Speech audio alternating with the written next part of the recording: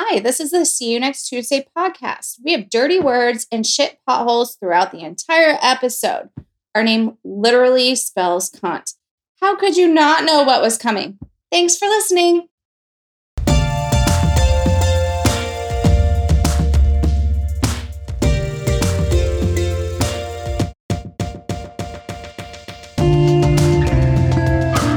Hey y'all, we're back. New episode, new week. Hey, cunties. Hey cunties. I know, we keep forgetting.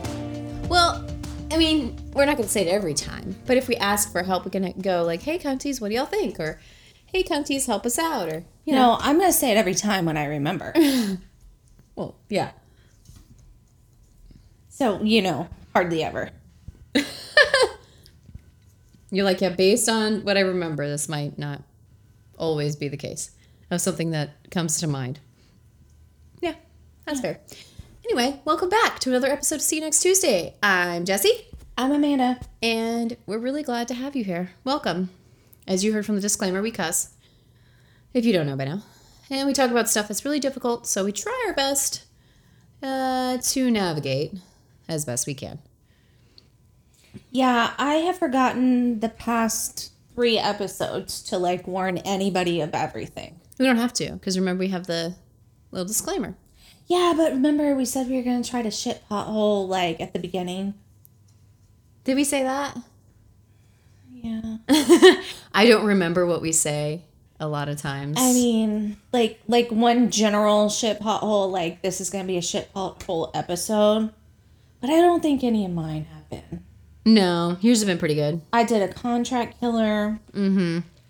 I did... What else did I do? Yeah, the other guy was like, yeah, no, you're fine. You're good. There was no, essay or anything like that. It's as soon as you hit stop recording, I'm done. It's like a complete blackout for the last hour I talked. Yeah. So if you, are laughing along at home and message us, you can be like, hey, did y'all said this thing? And we're like, we did? Oh, I know the last one. I did the cop, the one. Yeah. I mean, that was difficult. Been a shit pothole. See, I already blocked that one out for many reasons. Yeah, me too. That's when I was thinking back real hard. I was like, oh yeah, that fucking piece of human waste. Yeah, James Van Dyke. James Van Dyke. And his wife's Tiffany. Tiffany Van Dyke. Are just people that you should be aware of. Yes. That's it. Yes. They're from We don't Chicago. believe in violence. No. Murder's never the answer. Nope. But I do believe in, if you come across him, I remember saying this. You say, you look like someone. Are you Jason Van Dyke or Joshua Duggar? I can't place which one you are. Yeah. Yeah. And when he claims to not be the pedophile, which of course he will, then you'd be like, oh, so you're the murderer. Okay, I got it. Yeah. You're the racist murderer. Yeah, got it. Okay. Cool. Have a nice day. Bye. No, actually, you say, have the day you deserve. Yeah, that's exactly when you use that phrase. I am liking that phrase. I see it more and more now, especially from TikTok. I don't know where it came from, but have the day you deserve is so petty in this perfect little encapsulated way. It's just petty enough to be mean, but it's not rude. It's not something that people are like, I can't believe they said that. What they say, have the day you deserve. Okay. Yeah, because you know what? You could deserve to have a great day. Right. Or if you're being a piece of trash. Trash day. Trash day. Take you out, it's trash day. Yes. She's here all week, everybody. Yeah. Yeah. You say, you look like someone. You kind of look like Jason Van Dyke. No? Or is it Josh Duggar? I can't... You look like one of them. Speaking of the Duggars, we got episodes out there. Yes. On Patreon. Yes, you should listen. They're great. Patreon exclusive. Plus, all our videos of our podcasts are there too. So we have a YouTube with most of our videos right now, but we've decided to move all the rest of our videos to be more of a fan exclusive thing. Yes. Also, because you get to see, our stretchy pants and Our leggings. Our And I never brush my hair. Chick-fil-A drinks and Our booze. Mm-hmm. I mean, I do brush my hair. Just normally on Saturday mornings, I throw it up in... Oh, FYI, we record on Saturday mornings. Well, yeah, I mean, I'm assuming they... No, it's not Tuesday. We have jobs. That's why. Yeah. We have jobs. We can't... Yeah, hello. We would love to. Don't get us wrong. Yeah, that's why you need to go sign up for Patreon. It all comes back. Yeah. Bringing it full circle, bougie bitches. Also, we do have some surprising and fun and amazing announcements coming for you. Not just with Patreon, but as well in the future. You will find out when we are ready to tell you. But just stay tuned. It's good. You're going to love it. We have things coming? Yes. She'll tell me later. Are you kidding? You don't know? Who were you just researching? Oh, yeah. Yeah. Yeah. Fun, exciting things coming. Yeah, so stay fun, tuned. exciting things coming. Yes. That's in like a week from now, right? From their world. Yeah. Not our world. Yeah. That's crazy, right? This year, dude, I know. You're gonna make this, but it really has. It's because we're old, bro. It actually is. There's a because- science behind it. It's because we're old. I saw this thing where it actually is a proven scientific fact that the reason why you feel like time is speeding up as you're older is because there aren't anchoring moments of first experiences that make life seem longer. For instance, the first time you ride a bike, the first time you try an ice cream cone, the first time you go out and play outside or whatever, right?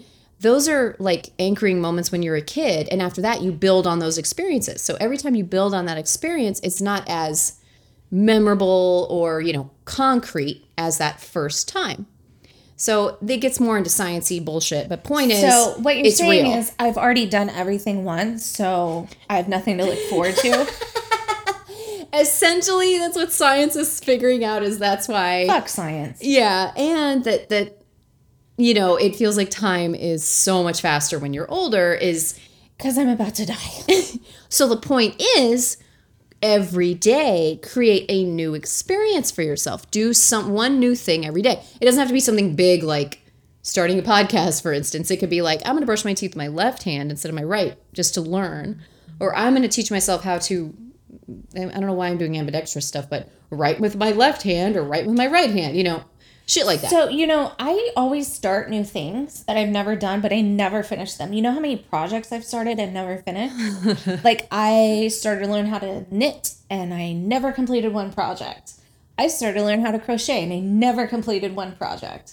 So I'm actually not going to say, I'm going to flip it and reverse it on you. And it's not so much that you don't want to complete it. It's that you tried it and found out this is not the hobby for me. That's what it is. You're trying things to see if you like it, if you could get into it. You didn't. And you're like, okay, moving on. Do you want to know what I That's want life. to do? That's good. Yes, please. You want to know what my next thing I want to do is? Is it the crystal painting? Oh, I've done that. Did you like it? I loved it. And I would have finished it, but we got Puma when he was a kitten, and he peed all over it. That is such a cat thing to do, too. It's like, oh my God, you really enjoy this? Awesome. Yeah, so I threw it away. I want to build these little rooms.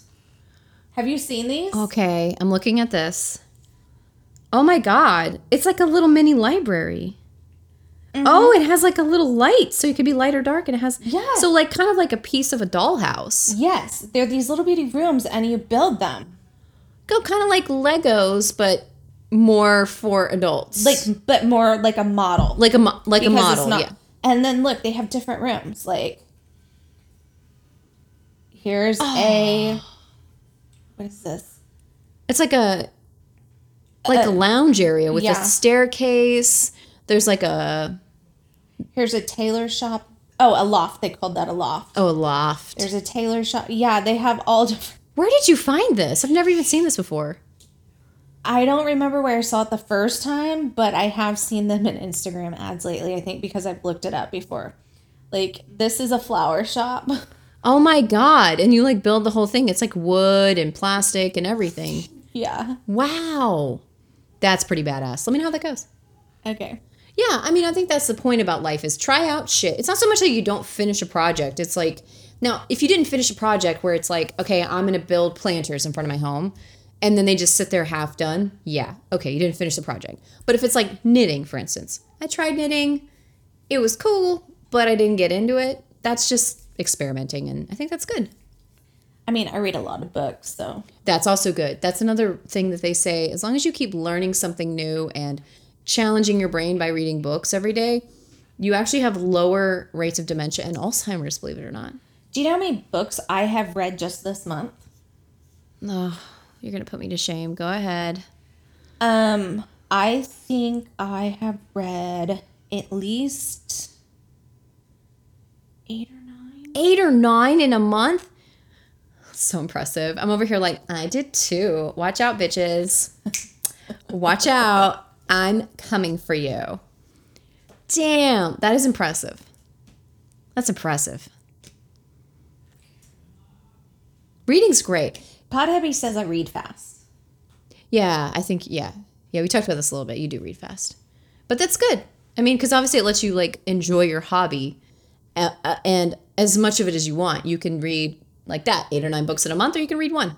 Before we started this podcast, I would sit on the couch on a Saturday and I could read an entire book.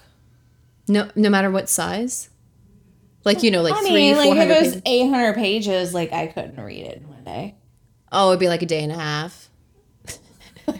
Oh, no, guys. But, I mean, I would just sit and read all day because... Yeah, why not? Yeah. And now you're doing the podcast. Now I do this.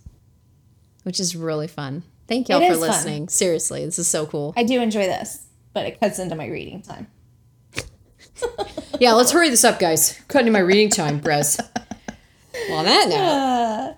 So I'm just saying, like, I wasn't being ugly. I know you weren't. I was just saying, like, if I wasn't doing this, that's what I'd be doing. You have many hobbies. You're a woman of many interests. I would probably also be closer to being done with that other thing by now. Oh, well. Yeah. You need to stop adding work to your plate. This is where you and I are very similar. It was like, cool, I already have like 4 or 5 different projects going on plus work. I'm going to add another one. Totally fine. And then I wonder why I'm stressed and burnt out. Oh, maybe it's because I'm trying to do too much at one time? Yeah. Yeah. That's my problem. Yeah. It's okay. We're in this together, so I can identify it and go, no, let's just do this first. And then and you also have to reel me back too. No, let's just do this first, and then we'll do that. All that to say, we actually do have more stuff coming that we're really excited about. Yes. So when are we going to tell them about that? We'll tell them about it when it's a little nearer it. What do you think? When do you want to say? I don't know because I don't know when it is in real time. I mean, podcast time. Well, today, whenever this is airing, is March 1st. We should probably tell them because we're recording it. Mm-hmm. This upcoming weekend. Mm-hmm. When is it going to be released? I don't know. It's up to you. What do you think? We're really not trying to tease you. This is actually kind of happening real time. We should have workshopped this beforehand. This is one thing we should have scripted, yeah. Yeah. We don't script a lot. And this is one thing we should have scripted. Willie, what should we do? Willie, tell us what to do. So we have a collaboration coming with another podcast. And so stay tuned. Yes. That's all we're going to say. We're going to give you a teaser. And on the next episode, we're going to tell you a lot more about it because it will come out in the month of March. Yes. That's what we know. If it changes, we'll absolutely let you know. But the collaboration with another podcast is like so huge for us. We're so excited. Yes, we're dying. And speaking of excited, okay, I have to get to my guy because I am losing my fucking mind right now. Okay. Tell us. Willie has already lost a leg. He's so excited. Two-eyed Willie. Poor guy. Two-eyed Willie. He's on his last leg. He's on his last leg. He only has one leg, guys. Okay, so today Fucking dog. I am getting into George Hodel. Do you know who that is? No. Not ringing any bells at all. No. Okay. George Hill Hodel Jr. was born October 10th, 1907 in Los Angeles, California. As he grew up, he was well educated and very intelligent, even scoring a 186 on an IQ test when he was young. That means nothing. So, like, 70s, 80s is under the average. Madonna's 140, and she's considered genius level. Madonna. Yeah, Madonna Really? is like 140 IQ test, believe it or not. I mean, anybody can say that. Sure. But genius level is around 140, and he was 186. Okay. He was an excellent student, obviously, and was also very skilled at music. He was a pianist. He graduated South Pasadena High School early at 15 years old in 1922. He then went to Caltech, California Institute of Technology, but had to leave after his first year because he impregnated a professor's wife and wanted to raise the child together, At which she 15. refused. Yeah, around 16, 17. Okay. I have thoughts, but go ahead. Problematic. Yeah. Many different reasons. Yeah. He wanted to raise that kid with her, though. Oh, sure he did. Because, I mean, he's a teenager and he's thinking completely clearly. Yeah. Mm-hmm. Makes So, sense. obviously, her marriage fell apart and he got kicked out of school. Yes. I mean, Uh-huh. after leaving school, around 1928, he met Amelia and was part of a common law marriage with her, having a son named Duncan. In the 30s, he then married Dorothy Anthony, a model from San Francisco, and they had a child together named Tamar. He got into Berkeley and studied pre-med before going to the University of California, San Francisco, and graduated as a medical doctor in 1936 at the age of 29. I just want to say, if he was so smart, how come he didn't use a condom? And I don't want a doctor who doesn't know how to not have babies. That was the thought I was having. I was like, man, everybody he has sex with, he like impregnates. What is happening? Fertile Myrtle needs to keep it in his pants. Seriously. Oy. Yeah. So he started out on his own and opened up his own medical practice, soon becoming the head of the county social hygiene bureau. Go. No. It's the 30s. I think that was their way of saying the health department at the time, my guess. Dude, are they like any other health department that hands out condoms? Because he should take some home. Here, sir. But also think about this, and this is still true today. Who is told to close their legs in this situation? Women, and it's his fault. Go. Just go. Just read. Exactly. Just read. Yep. Yeah, I'm getting worked up. Just go. So George at this point has his own medical practice. He's on the board at a county social hygiene bureau. He made it, right? He's starting to hobnob now. Now we're in hobnob world.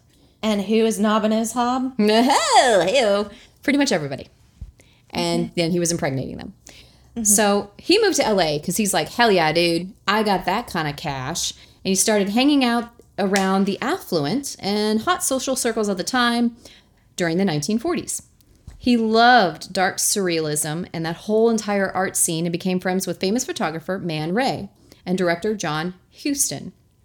I think it's Huston. I'm not really sure. Is it Danny Huston? I believe that's Houston? Huston. That's his daughter. I think that's his son. Huston? Uh-huh. I don't know. Yeah. Point is, he's hobnobbing. This group of friends partied, womanized, and appreciated sadomasochism together. Yeah. So Fun. this is like that Eyes Wide Shut world. Oh, yeah. Yeah, that's going on here in the 40s. And it's, yeah. Two eyes only raising half an arm for that. So, and you know what? This is not kink shaming, by the way. No. Do you? You do you, boo-boo. We do not care. I just know that since she's talking about him, he's going to be a man cunt. So I'm making fun of that dude. We'll see. I'm going to you'll have to give me your opinion at the end of this. Okay, let's go. So he really must have loved Dorothy's, the name, because he married another one in 1940, Dorothy Harvey. I mean, Dorothy in the 40s was like the Amanda of the 80s. The Madison with the Y of the 2000s. Yeah. He even called her Dorero, so he didn't get the two Dorothys confused when talking about them with his friends. And they had a son together named Steve. In 1945, George bought the famed Soden house where he lived for 4 years until 1950. Okay, so let me get into this house. It is, and you feel free to Google it because it's really distinct. It's a beautiful house, I feel, but it's also very creepy. I think it gives off, also because I know about this story, so for me it's a little creepy. If I didn't know, I'd be like, this is an interesting looking home. How do you spell that? Sowden house, Los Angeles. Yeah. And on the outside, it kind of has this like pyramid vibe in the front, but it's also like a penthouse look, like it's straight across. It has big courtyards. Like it's built very beautifully. Let me explain a little bit more about this house because I think it itself is a character in the story. It's a Frank Lloyd Wright house? It's actually not. It's a Lloyd Wright house. His son. Oh. His son built this in 1926, and it has officially been registered as a Los Angeles historic landmark. And it really fits in with his like surrealism lifestyle too. So it's giving off all the vibes that he's looking for, and it's big. So he can have these giant, sex parties in this house and giant walls up the side. And like there's a giant fence, so nobody can see what's going on inside the house.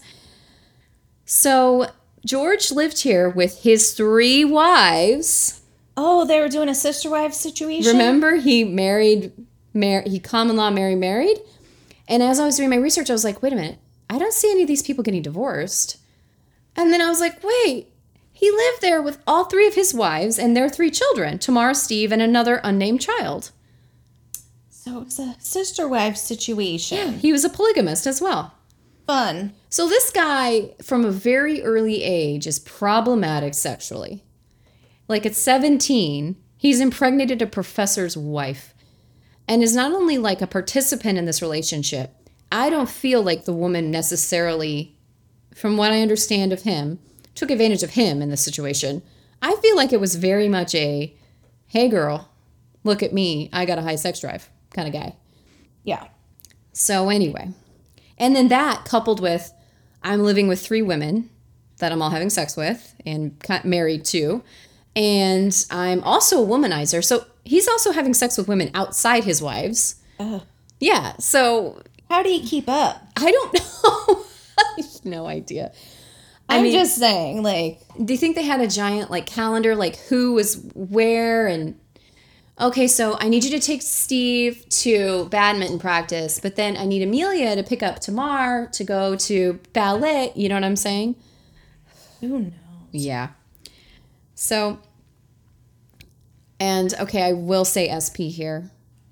In 1949, his daughter Tamar came forward accusing him of raping and impregnating her, which she then had to have an abortion. This became a massive court case at the time, especially because, he's rich and he lives in this like impregnable house. He has this like appearance and lifestyle that nobody really fully understood and everyone wanted to.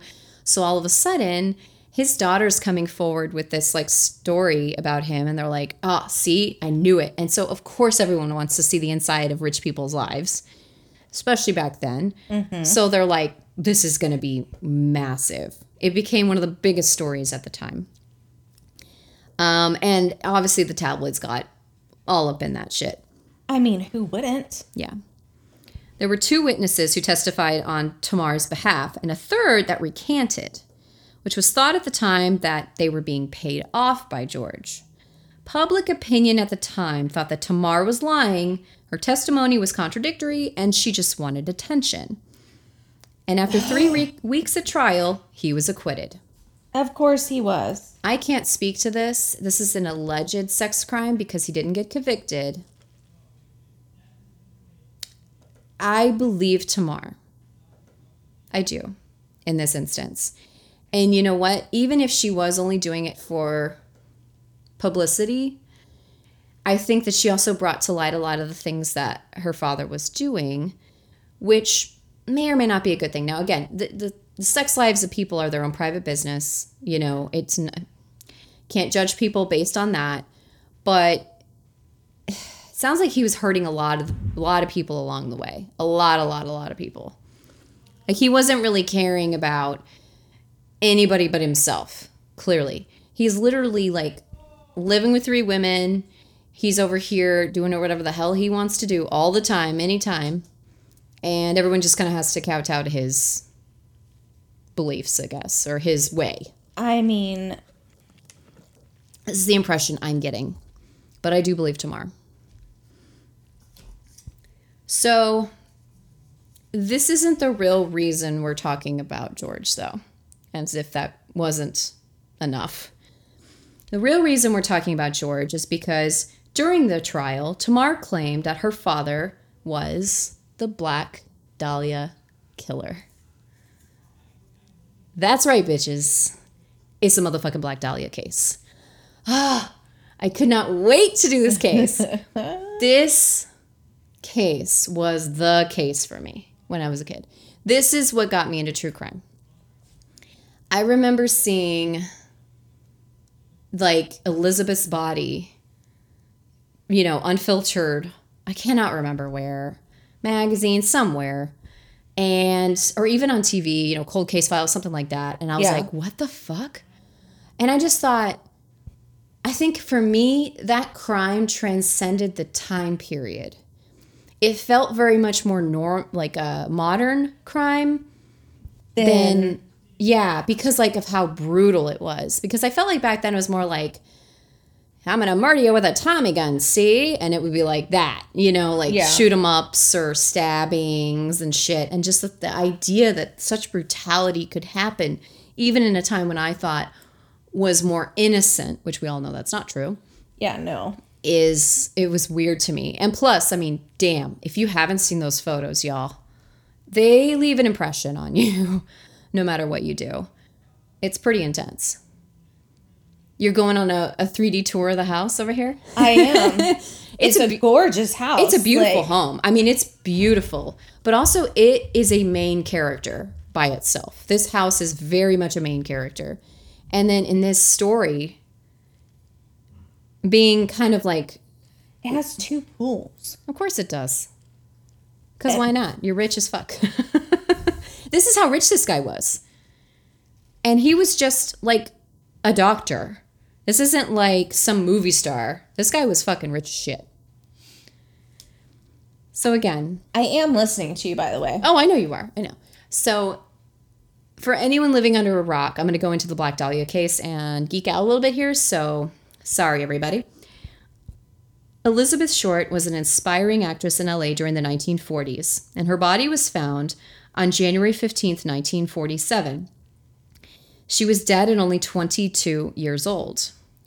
Her body was lying naked a few feet off the side of a sidewalk in an empty lot in the Leimert Park neighborhood, which now is like a suburban area. Well, I mean, everything is suburban now. Yeah, that's true. She was discovered by a woman walking along the sidewalk with her baby in a baby carrier. So that was early in the morning, too. So she was walking, you know, probably hadn't had a coffee yet. And she was like, I'm just going to go out and get a morning walk with my kid or whatever. And just assume everyone drinks coffee in the morning. We don't all drink coffee. What? We don't all drink coffee. Well, I mean, you drink an energy drink, so it's caffeine. Not every morning, no. What? I mean, people don't drink coffee in the morning? Correct. How do you wake up, like, at all and do anything? I would just roll over and go back to sleep. Yeah. So, Elizabeth was given a hemicorporectomy. I'm sorry, a what? Excuse me, let me repronounce that. Hemicorporectomy. I'm sorry, what? Slicing a body beneath the lumbar spine horizontally and pulling apart into 2 pieces, upper and lower torso. She was cut horizontally in the middle and separated all the way across. And the reason I'm saying the word hemicorporectomy is because this is the only spot that this procedure can be done on a human body without breaking any bones. It was a very common procedure taught at the time to medical students. Why would you teach that to anyone? My guess is if you are going into like medical examining as a profession, you know, like, okay, here's how you would split a body in half, or maybe just here's FYI. I have no idea. Because I mean why would you need, what are you going to sew them back together? I mean, you know, medical examiners, they do the whole why thing. I know. I don't know. This was a very common procedure taught at the time. And no, her bones were not broken. It was very surgically executed. Elizabeth looked like she had also been drained of all her blood because there was no blood on the ground surrounding her, suggesting that all of this had been done somewhere else, and then she was laid here and positioned in this place. The most distinguishing feature of her body was her face, that they had sliced her mouth ear to ear, giving her a grotesque grin. And her body had been cleaned in gasoline to clean off any fingerprints. I mean, that's pretty smart. It was very smart because they did know about that at the time. Whoever did this was, first of all, very fucking smart. And this, too, definitely not their first time. This is not a first crime of passion, getting my feet wet, figuring it out kind of thing. No. This is I've had time, I'm cold, I'm calculated, I know what the fuck I'm doing here. Yes. And not only that, think about that. She was drained, cut in half, and placed out there. Somebody had to see that. I've always wondered that. How did nobody see that? I don't know. I have no clue. Also, I mean, consider that it was an empty lot, so there was no lighting. So they knew that, and it was like probably like, okay, it's dark. I'm going to go get this done real quick, like 2, 3 in the morning or something like that. I don't know, man. Poor Elizabeth had also suffered quite a bit before her death because she was forced to eat feces. Parts of her flesh had been excised off of her body, and her pubic hair was shaved and shoved into her vagina and rectum. Her uterus was removed as well. Her cause of death was cerebral hemorrhage by homicide due to being hit in the face and head, and bags of concrete were found near her body.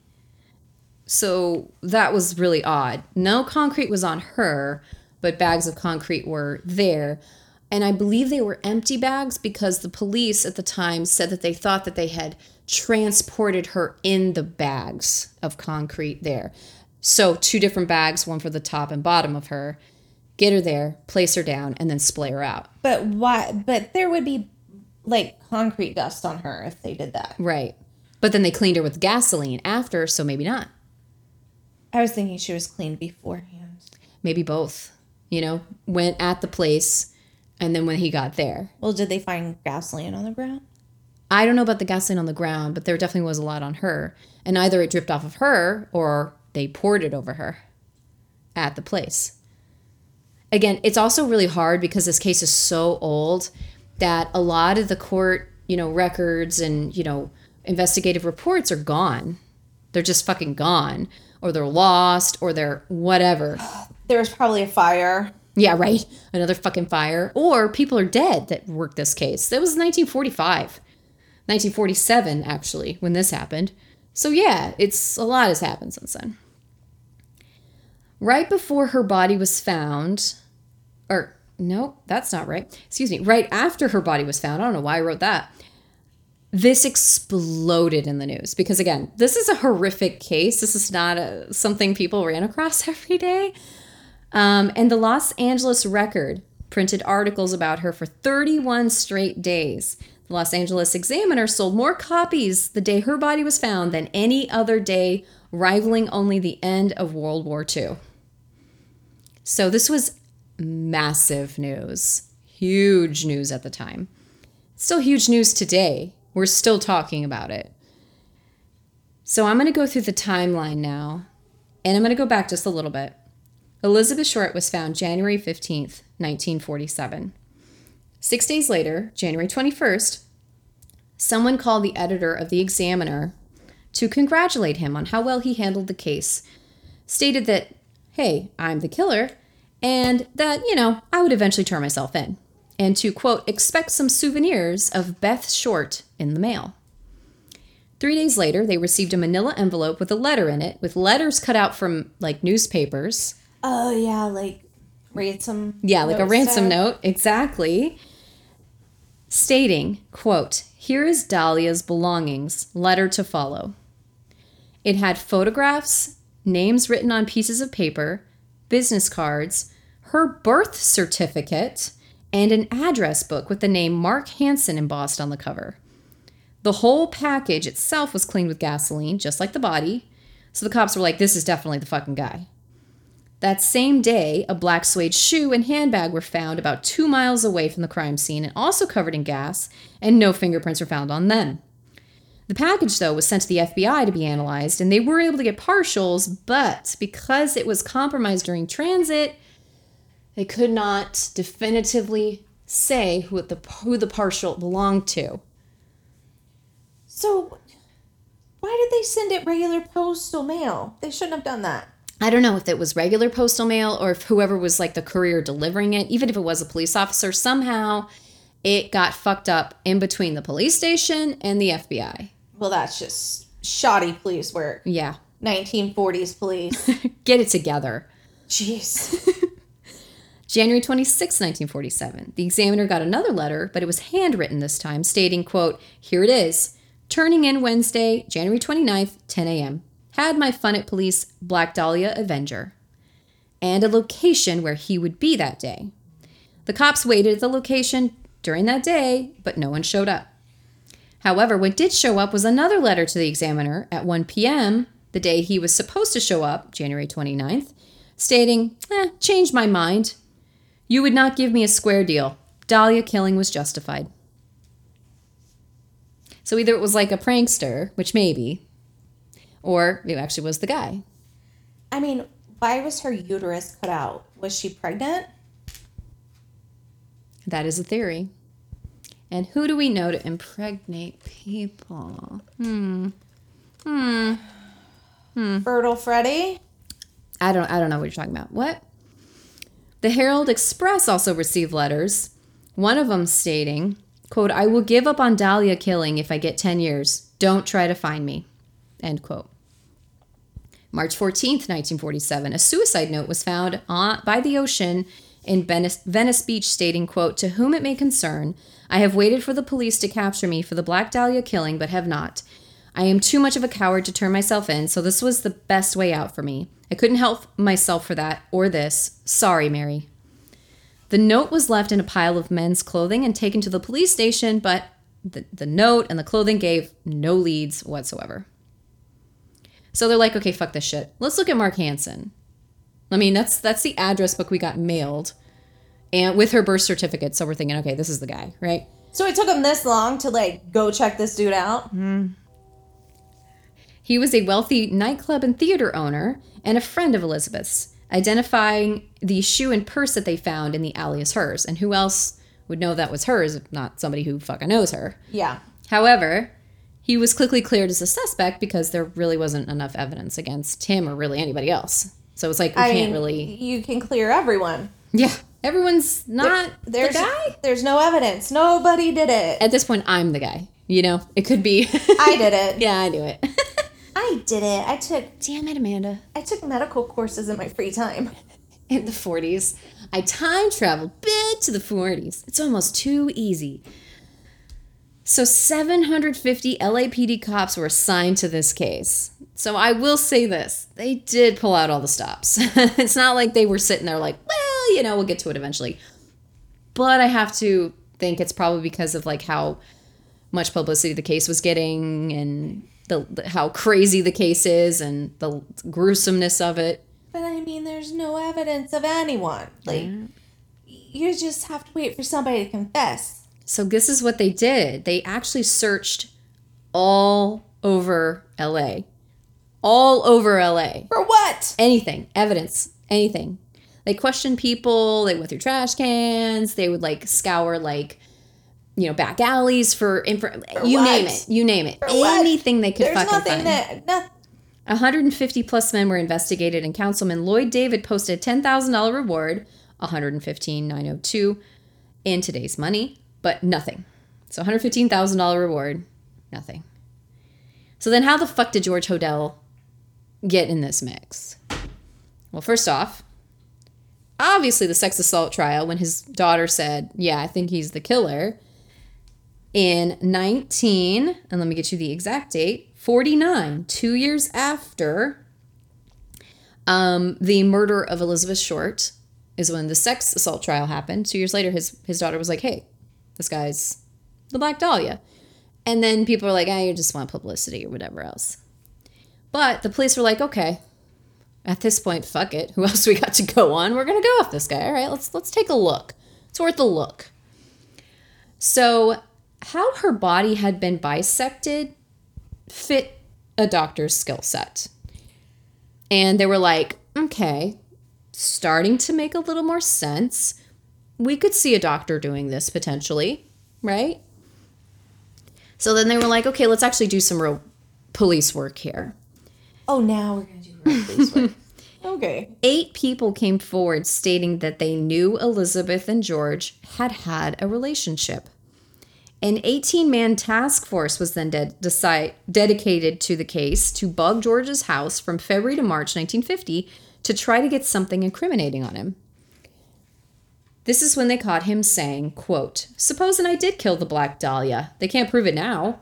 They can't talk to my secretary anymore because she's dead. They thought there was something fishy. Anyway, now they may have figured it out. Killed her. Maybe I did kill my secretary."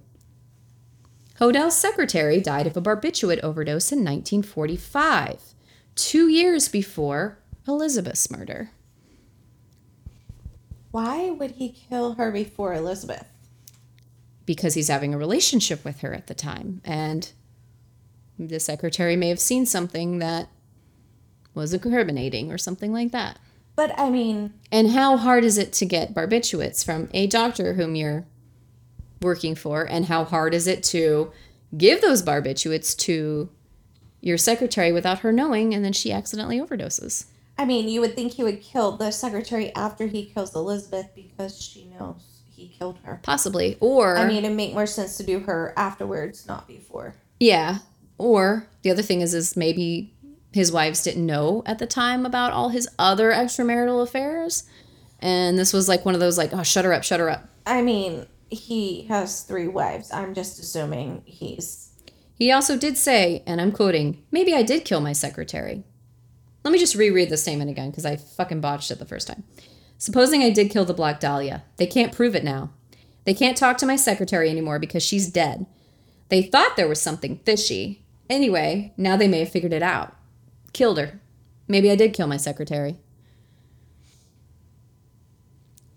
I'm just saying, if you're putting those sentences together, it ain't looking good for you, dude. No, I'm just saying, like... No, I agree. I'm just saying, like... But the why? Like, why do the secretary first? Right. Or it was just her actually committing suicide because she's like, she might just be totally stressed working in this fucking shit show of a house. Yeah. You know?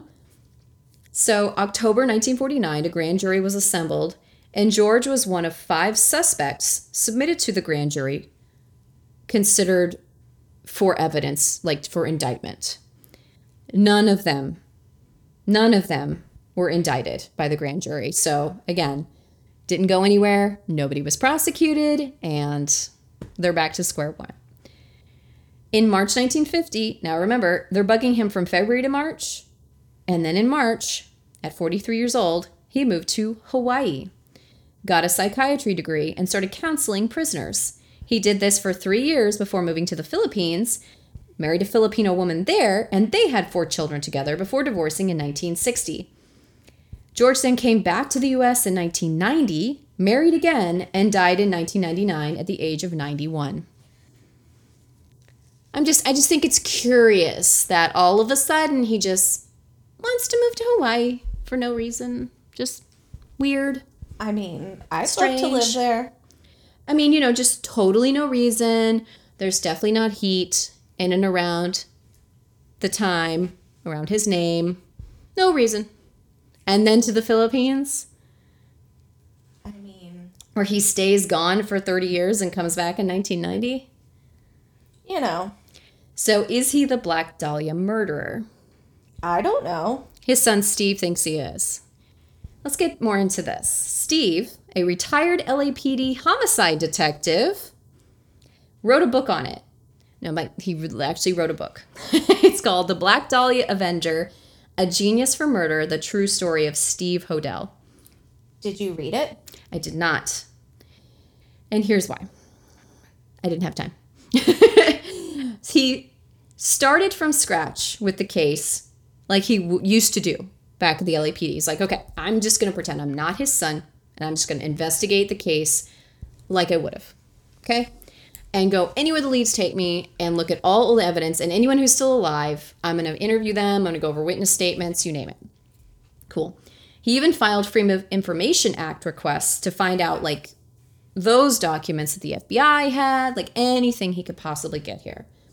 So here is basically what the book says, and this is why I didn't read the book. It kind of like summarized in the article I was reading on The Guardian, like what the book was about. So I was like, okay, fair. And I also am a big fan of,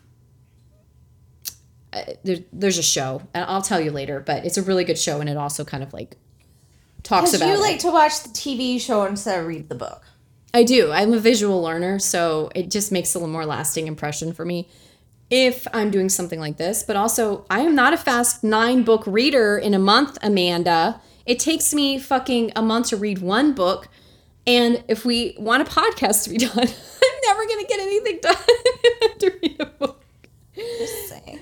So the books are always better than the movies and the TV shows. Oh, absolutely agree. But I still learn from, visually. So the handwritten letters that were sent to the press at the time were sent to handwriting experts and compared to George's handwriting. They said it had a strong likelihood that it was his father's handwriting, but it was inconclusive because, again, it's handwriting. I think handwriting science is like voodoo. Yeah, it's kind of like the lie detector test. Yeah. It really doesn't do anything, but it puts pressure on the criminal. Yeah. Yeah.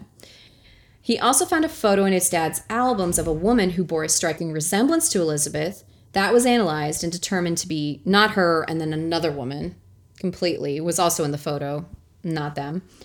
They found a receipt that showed George bought 10 5-pound bags of concrete shortly before Elizabeth's death, the same size and brand that was found near her body.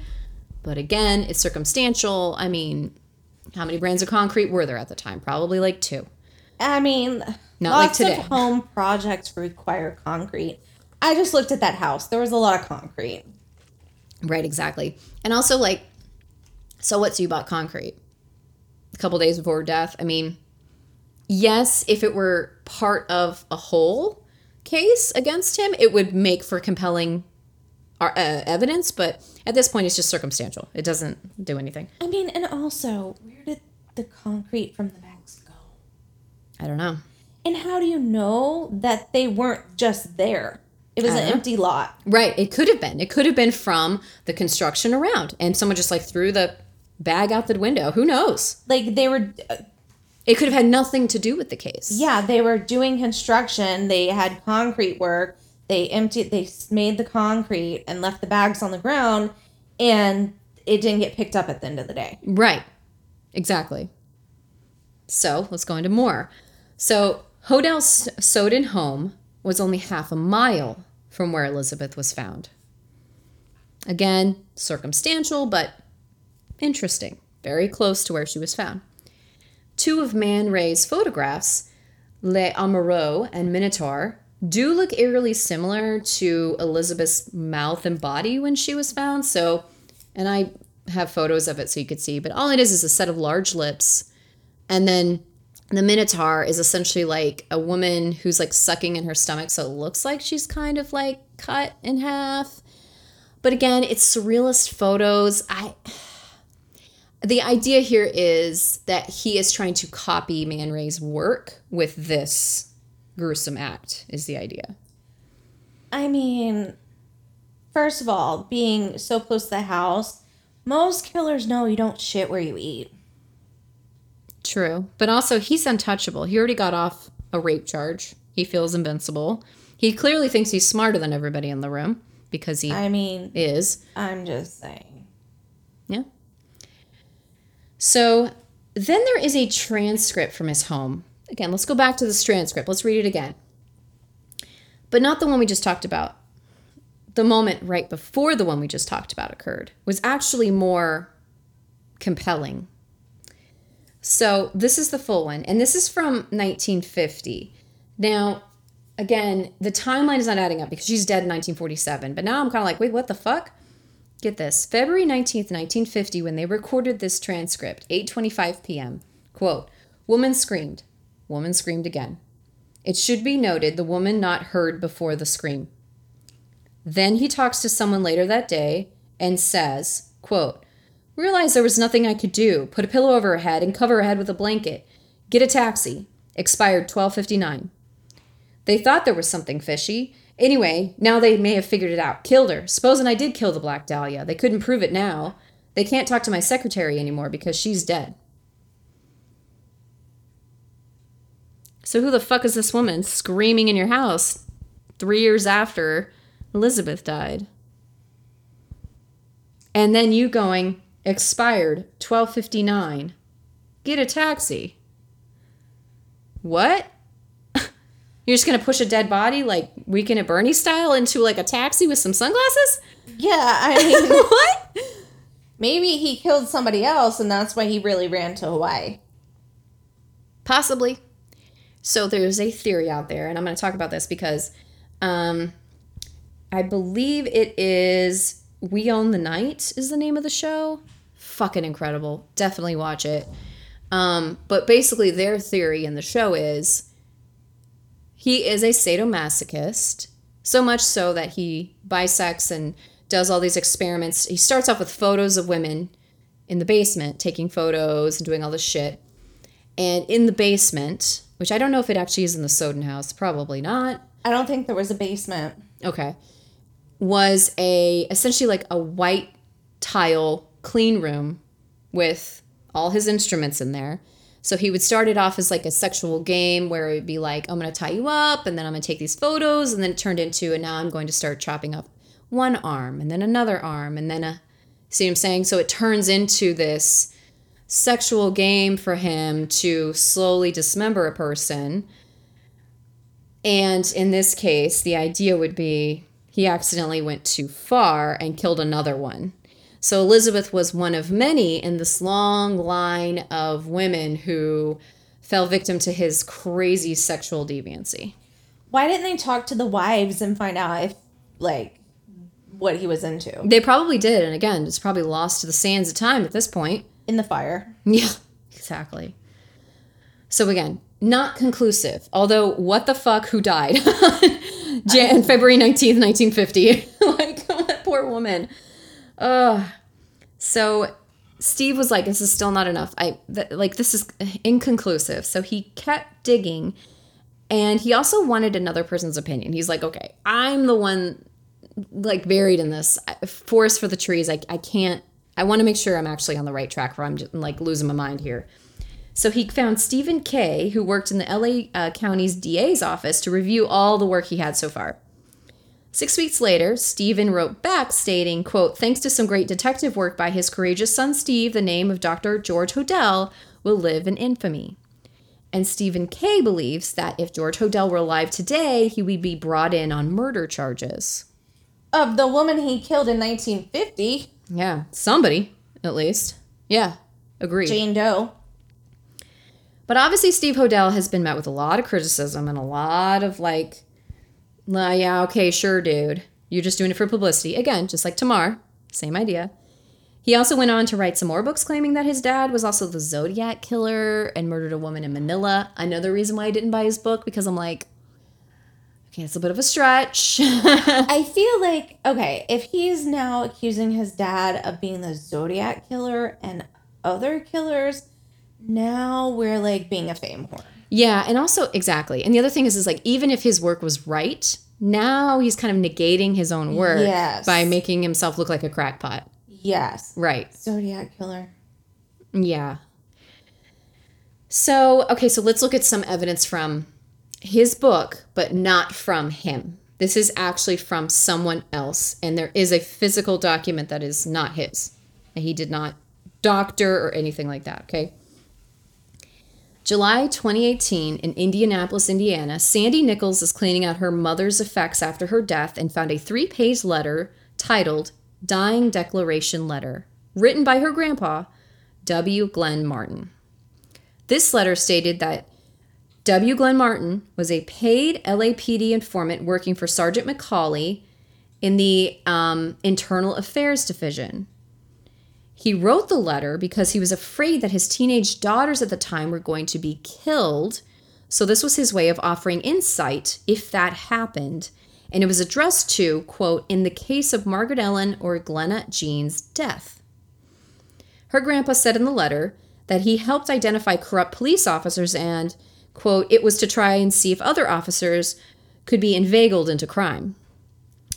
The letter used the initials GH 17 times, stating that GH was the killer of Elizabeth and another victim, Louise Springer, and a friend of her grandpa, as well as Sergeant McCauley. So Louise Springer was known to W. Glenn Martin and his boss, Sergeant McCauley. The letter claimed that the cops knew that GH knew Louise as well, and he was, quote, about to be grilled about the Springer murder, and that GH was protected by the law, and they, quote, let him go. While George Hodel has not been convicted of any crime, this is all alleged, everything I talked about today, including the Black Dahlia case, his son Steve is still working on this. And I feel that last little bit here with this letter from a grandpa is the most incriminating against George Hodel, which, if that's the case, Louise Springer could have been the other one. Could have been the one on the tape. And would lend to, yeah, this is not his first nor his last crime. And also, again, that happened February 19th, and in March, that dude was gone. He was in Hawaii. Yeah. Just really unfortunate timing, if you know what I mean. Mm-hmm. I personally, I'm going to tell you what I believe, but I want to know your thoughts on this whole thing. I mean, you know, it's very, I can't think of the word. Big if true. It all makes sense. But I mean, when you just have initials, like,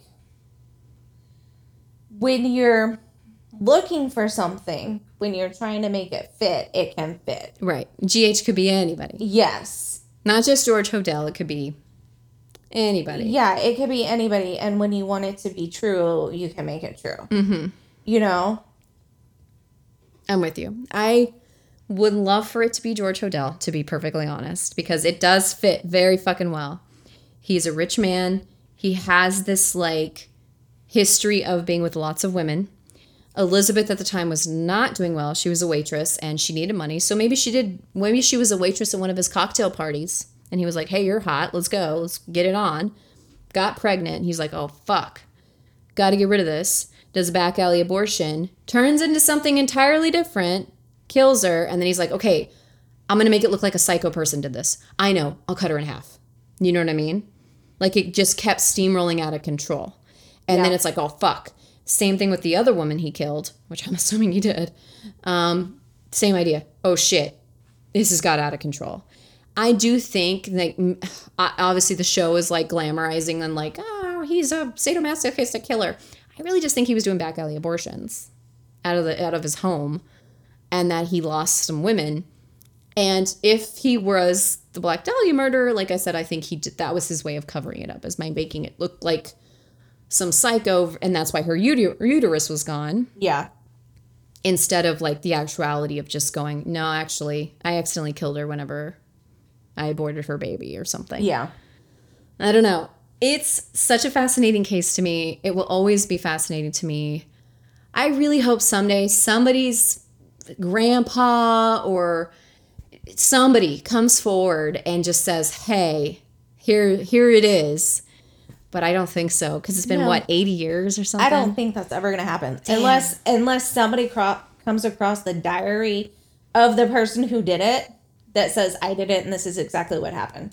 A lot of those people are dying now, so maybe it'll be a deathbed confession. You know, like, it was me.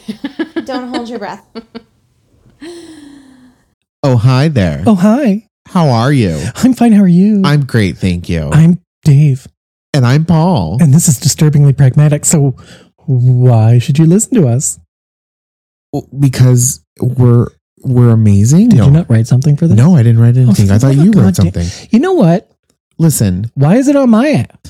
I don't know, because you are supposed to be the person who thinks of these things first. Joie de vivre. Well, whatever. So we're gonna sass. We're gonna gab. We're gonna talk about sexual things. No. Sexual things. Sure, things like that. But things in the news. Pop culture. There's going to be some, pop culture. True crime. Comedy. LGBTQ plus.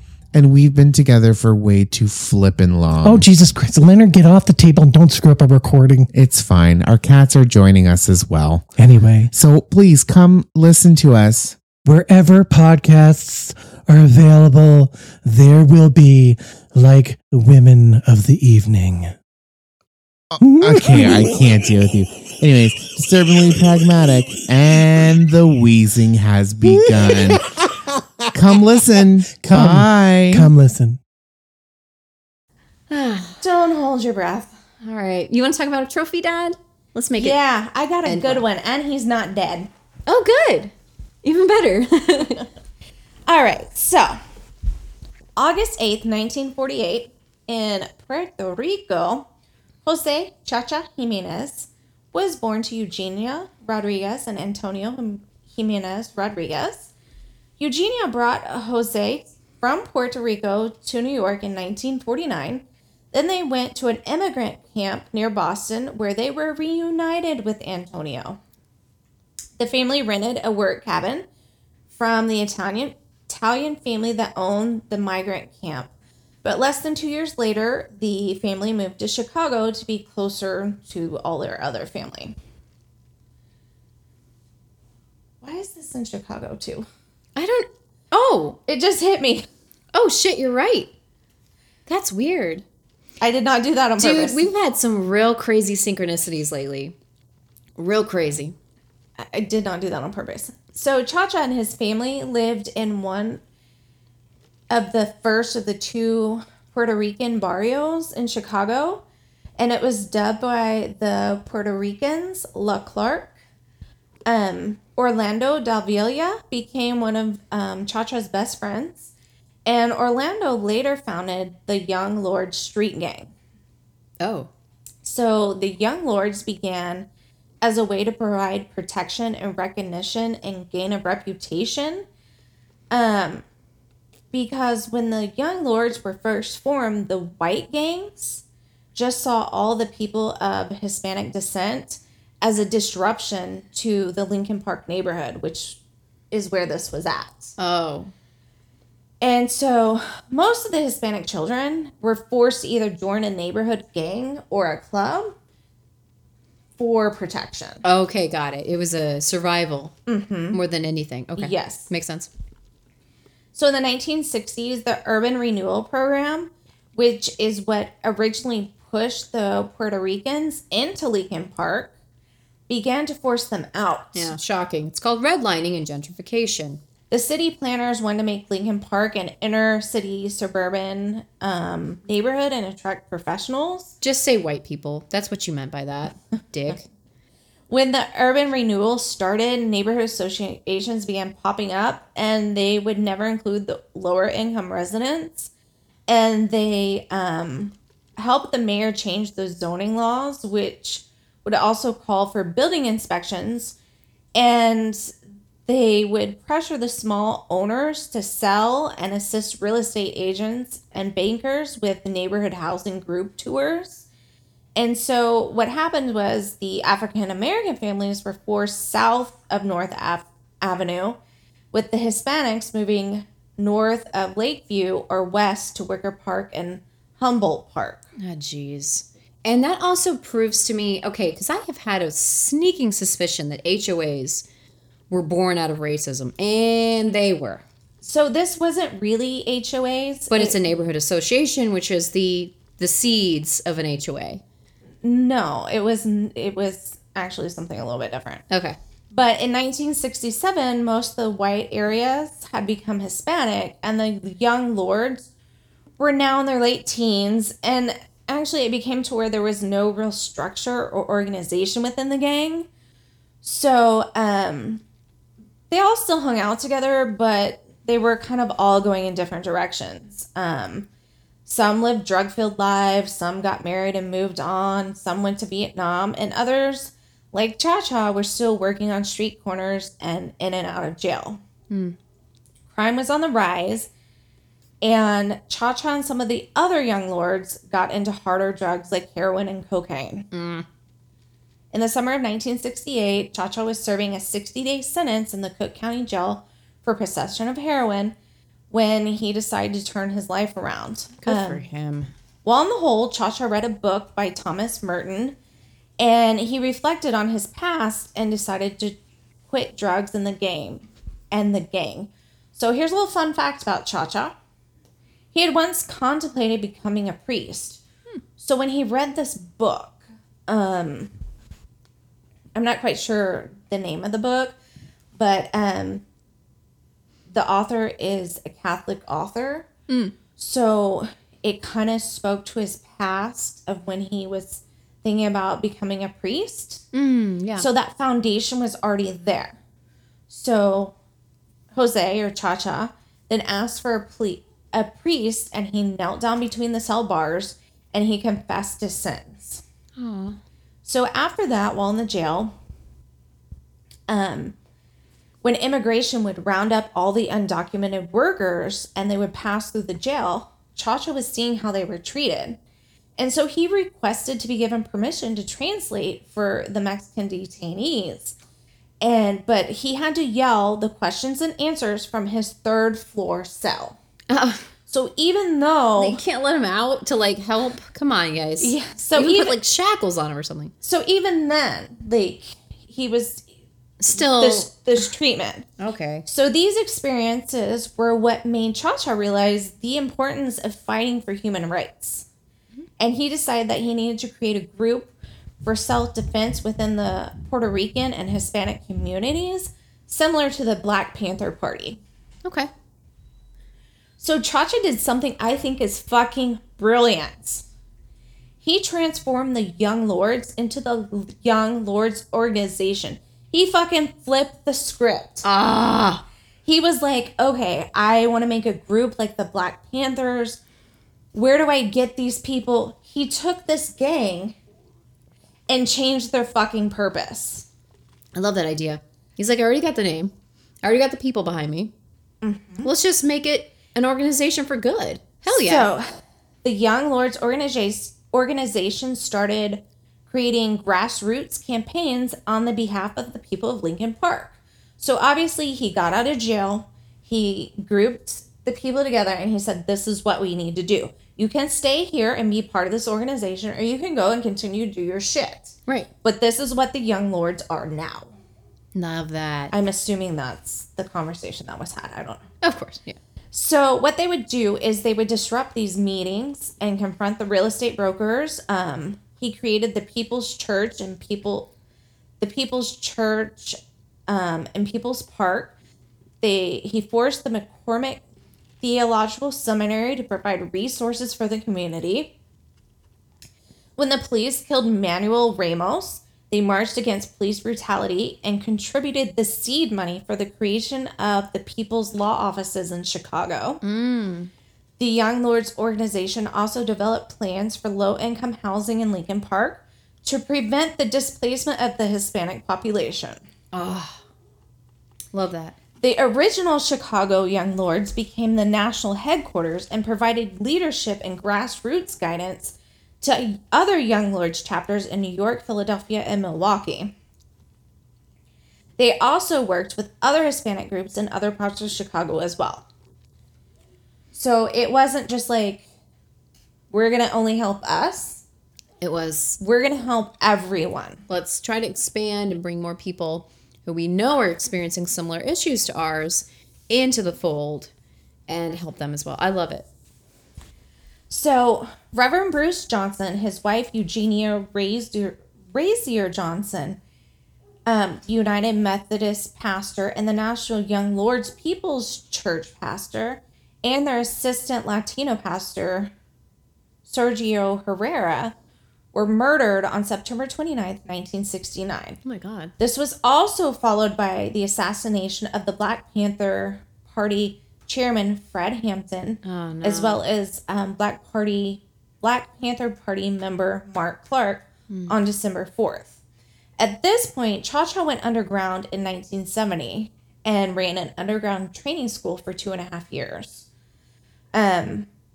Afterwards,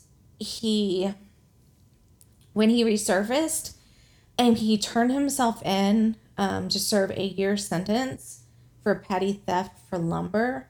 Oh, so he was running a training school, and I'm assuming that the training school is how to protect yourself. Yeah. Considering, Fred Hampton and all this shit. By the way, guys, they were murdered. This wasn't like Yes, one of those I mean- like, oh, well, they resisted. No. No, they Fred were Hampton was murdered. asleep, and he was shot in his sleep. Yes, no. So no. I mean, these people were murdered. It was like It was a racially charged Yes. time, and everyone was like, well, we're allowed to have white nationalism, but you can't have black nationalism. Can't have that. So, Yeah. after his release, Cha-Cha actually ran for alderman of the 46th ward. So I had to look up what that was. It's like a city councilman. Oh, okay. And he actually won 39% of the vote. That's pretty good. Yeah, it is, because most of the voters were not of Hispanic or Latin descent. Like, And also, even if they were, they aren't eligible to vote if they are not a citizen of the U.S. yeah, so this was Wow. a big deal. And really, his running for alderman was on principle. He Yeah. knew he wasn't going to win. He's more like, hey, we're here too. Hello. We have rights. We have needs. Pay attention to us as well. That's it.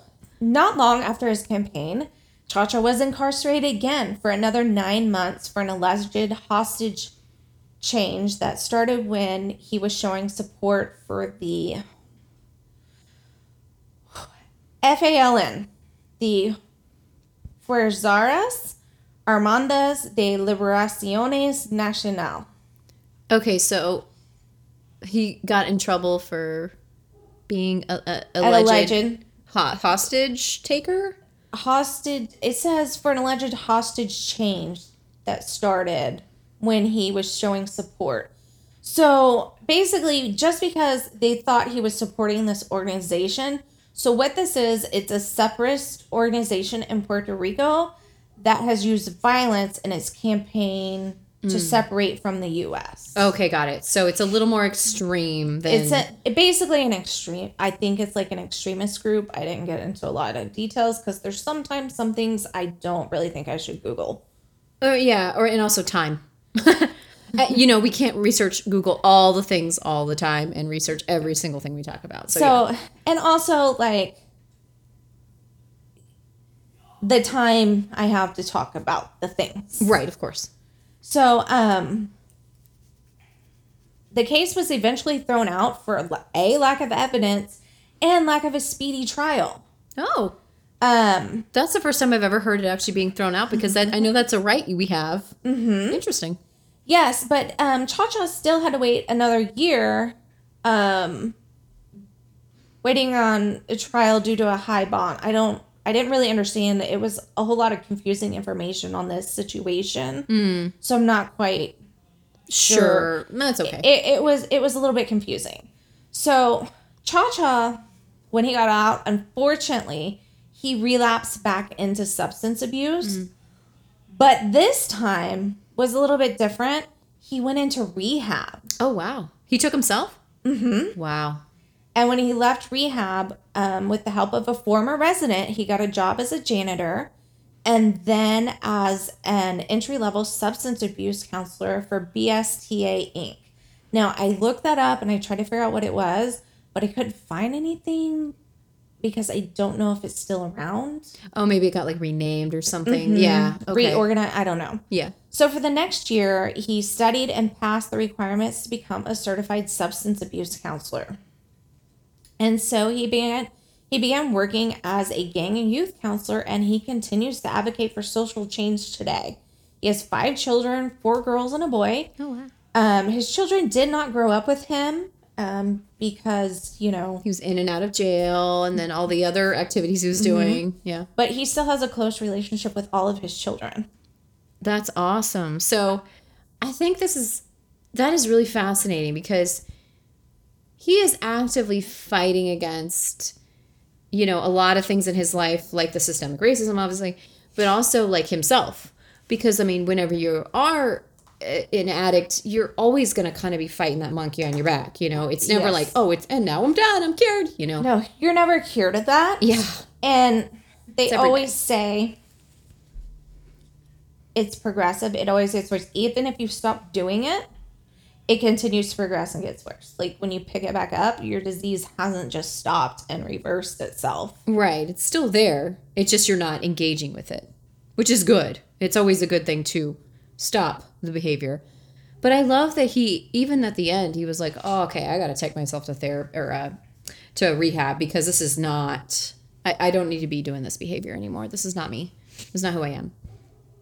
And that's so cool. So currently he still works for social change and justice and everything like that. Yes. In his communities. Mm-hmm. And this whole time he's just been trying to promote like the Puerto Rican viewpoint of things to people in power, essentially. Like, hey, this is how we feel about this. Pay attention to our needs as well. I think that's all it is they just want a seat at the fucking table. Yeah. That's what people don't understand. It's like, no, they're not trying to rewrite anything. Obviously, if it's racist, yeah. But if anything, they just want to be heard and seen and be able to talk about their needs and what's going on with their community. Well, he lived in a neighborhood that, they were forced into because of,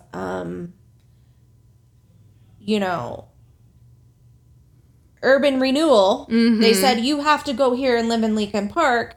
And then all of a sudden they're like, oh, no, we don't want you to live there anymore. You need to move out. Right. And exactly like who else is being told that? And so he's sitting there in jail and he's in the hole for whatever reason. And he reads this book and he realizes, you know what? I can make a difference. We can make a difference. Yeah. If we all get together, we can make a difference. And you know what? They fucking made a difference. Absolutely did. That's awesome. And you know what? It's small things. Little tiny baby steps, I think that's really important and that's amazing. How fascinating. And he's still around today, which is great. I love having a trophy dad that's still around. Yes, I think he's in his 70s. 1948 is when he was born. Yeah, he would be in his 70s now, yeah. So, yeah. Cool. You can make a difference. Like, you can, guys. Don't just sit there and go, why should I do anything? It's not going to make a difference anyways. Guess what? It's going to make a fucking difference. It absolutely will. Even if it is just reposting someone else of a different viewpoint than yours that you agree with, just like amplifying their voice on your Instagram or social media platform, just saying, hey, check this person out, can make a big difference. You'd be surprised because then more people learn about it and then they tell their friends and they tell their friends and that's how action and change happens. Yeah. That's awesome, dude. Thanks. I love Cha-Cha. Come on. His name's Cha-Cha. That's a fucking badass name. mean- It's so cool. I love it. I could have called him Jose through the entire thing, but I'm like, it says Jose Cha-Cha Jimenez. I'm like, he's Cha-Cha. Cha-Cha. I'm sure that's what his friends call him. Yeah, I'm his friend now. Cha-Cha. Awesome. He's my peepaw Cha-Cha. Yeah, because he's in his 70s. So yeah, he'd be like a peepaw age. That's awesome. And I'm sure he'd call me Mija. Ah, I love when people call me Mija. I told you I got called Mija buying the breakfast tacos this morning. I felt like family. You just feel so special. Like you said, you just feel like, am I adopted now? Can I like come over? Can I get a hug? Are we having tamales for dinner? Right. Can I come over later? Watch TV and we can hang out and I don't have a big family, so like if I feel like I'm gonna have that sense of like huge family, I'm like, Do I get to come over? Where do we sign up? Yeah. Is that the sign up sheet? You call me Mija, so I'm officially family now, correct? What do you want me to bring? What do you want? What do I bring? Well, and you can cook, so you'd actually bring something incredible. I mean, that Sunday salad was the bomb. Okay, so update for everybody who's very curious about, Suddenly salad. We had some today. It is the 80s. It still tastes like the 80s. And it's great. They did not update the recipe since 1981. It was great. I gotta say, I was happy with it. I loved it. Oh. Yeah. We're those girls. Thank y'all so much for listening. And as always, We'll see you next Tuesday. bye. Bye.